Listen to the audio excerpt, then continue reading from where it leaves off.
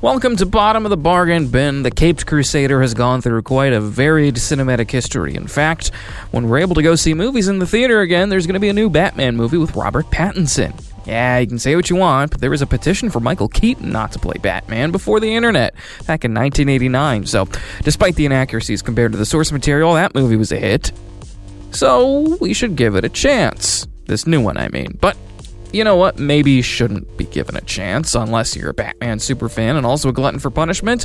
The original Batman serials. No, not talking about the 1960s TV show with Adam West. That's The Dark Knight compared to this trash. I'm, of course, talking about the serialized 1943 adaptation that played in theaters, often ending on some cheesy, sometimes even literal cliffhangers, only to have Batman or Robin escape immediately and easily the next week.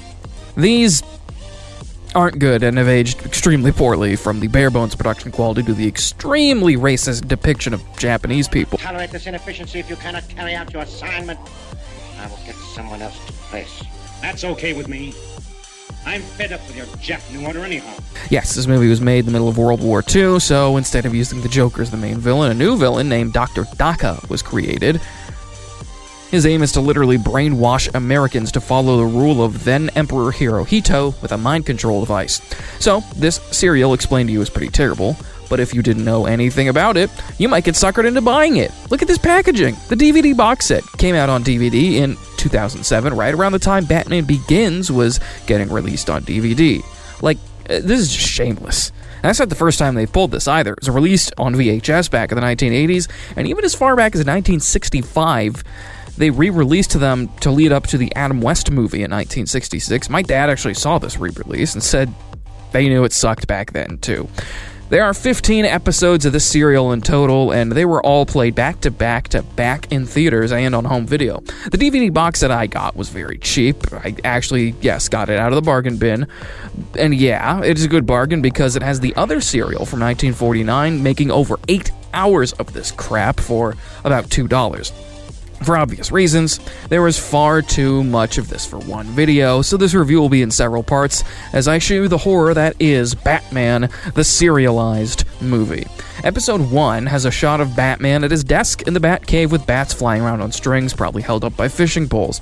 The lighting is also off, so everything is super bright. It's the perfect visual representation of how terrible this movie is going to be. Also, since the serial was made during World War II, Batman and Robin are touted much more as American heroes than usual, or probably ever. Hidden headquarters of America's #1 crime fighter, Batman. Yes, Batman, clad in the somber costume which has struck terror to the heart of many a swaggering denizen of the underworld. You'd expect it from Captain America, Superman, or even Wonder Woman, but it's so silly when it's Batman. They're even considered secret government agents in this version. The first episode sets up one of the driving forces of the whole serial. Bruce's girlfriend, Linda Page, needs help finding her uncle Marty, who we know is abducted by Dr. Daka's Japanese gang. When I said this serial is racist, here's how they introduce Daka's lair. This was part of a foreign land transplanted bodily to America and known as Little Tokyo. Since a wise government rounded up the shifty-eyed Japs, it has become virtually a ghost street. Yeah, Daka and his henchmen are referred to Japs throughout the serial and often identified by their eyes or their skin color. It'd be bad enough that Daka's just a white guy with his eyes slanted and an awful cartoon voice, but throwing slurs around as often as they do and even referring to the U.S.'s internment camps as a good thing is just horrible. It really could make this unwatchable for a lot of people, and honestly, I wouldn't blame you. Dr. Daka hides in this racist amusement ride museum in Little Tokyo. What if someone accidentally stumbles upon it? They'd be killed? They'd be brainwashed too? Or the workers just paid off to look the other way? It's so confusing. So anyway, Dr. Daka needs radium for his ray gun and steals it from the Gotham Foundation. Batman and Robin thwart this plan, of course, and we get to see our first cliffhanger. This will be a common theme. Batman falls off the roof and it looks like he's gonna die, but when you tune in next week, he's fine. He just fell onto some scaffolding. That would still hurt. But after the fall, and now we're in episode 2, Batman and Robin recover Daka's ray gun and hold the criminal who had it hostage for information. And Batman is being, like, really creepy here. Pretty cozy. What were those? Just some of my bats. Hope they didn't disturb you, but you see it's nearing their feeding time. You don't mind being left here alone with them, do you? Bruce also nearly kills Alfred with the ray gun. It was shot. You almost turned it into dust. That's funny. The criminal is then taken to the police. Daka, upset that he no longer has a secret weapon, thinks that Linda, who by the way works at the Gotham Foundation, might know, so he has her kidnapped by someone pretending to be Uncle Martin. Batman and Robin, there's some sleuth detective work, find where she is hidden and make their grand entrance. Things are looking tough for our heroes though, so you know what that means? Another cliffhanger. But not before the slowest, and I do mean slowest, electric spark in the history of cinema fails to get Batman before he jumps.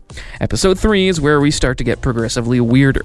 We get to see Dr. Daka use his mind control device on an underling who once again has failed his task because of the dynamic duo. It's a mix of the electric chair and the hairdryer from Blade Runner. Then they put a little metal hat on him and voila! He's under the doctor's control.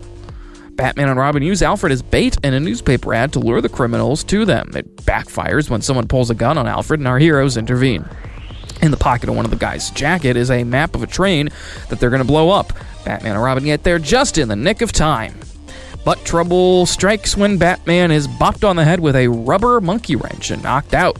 The train is coming. Oh no! What's going to happen?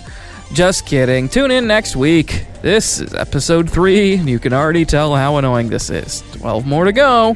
Luckily, there's a play all option on the DVD, but can you imagine having to wait a week just to watch Robin throw Batman into the river? Nothing real interesting happens in episode 4. Daka uses a trapdoor to kill someone by dropping them into a pit of alligators, which may or may not factor in later in the serial. Aside from that, Bruce pretends to be a Middle Eastern fortune teller and engages in a painfully bad car chase where he nearly blows up a car with that ray gun. Oh, Batman survives, by the way. Episode 5. Episode 5 is nutty, and probably my favorite one so far. Batman and Robin use science to discover secret writing on this paper, leading them to an airplane hangar, hopefully to thwart the bad guys' plans. But what Daka does in this episode makes a Rube Goldberg machine look like pressing a button. Dr. Daka receives a corpse from Japan. He then brings the dead body back to life for like 30 seconds so he can give his information in a picture slide, and then he just dies again. Okay, stop! Forget the ray gun or the radium or even the mind control. Dr. Daka has the ability to bring people back to life, and he uses it because he didn't want to make a phone call. What? Like, nobody's saying, hey, this is maybe like a scientific discovery ever. So Daka brainwashes some more racist white people and sends them to steal a new airplane the Japanese are trying to rip off. Batman stows away on the airplane while Robin fights the brainwashed men. The plane, of course, takes off, and Batman fends off these henchmen in the actual plane. The army says, oh no, they stole the plane. Shoot it down! And yes, I don't have to tell you that Batman survives the plane crash, but like, he didn't even jump out. He just survives. In episode 6, Daka is still trying to get radium. Like, dude, you can bring people back to life. You have mind control. Work on that. Forget about the radium. But Daka's upset since the U.S. sunk one of their submarines. More propaganda. The criminals find their way to a lot of radium again, but again are thwarted by the dynamic duo. Alfred even goes undercover this time. And Batman dies in a fiery explosion. Just kidding, he's back the next week. Episode 7 sees Dr. Daka's men kidnapping the man who Alfred was impersonating because, surprise, surprise, he has access to radium. Again with the radium. Batman tracks him to a laundromat, I think, and almost gets crushed by an elevator. Now, if you want to know what happens to our Caped Crusader, tune in next week at 7.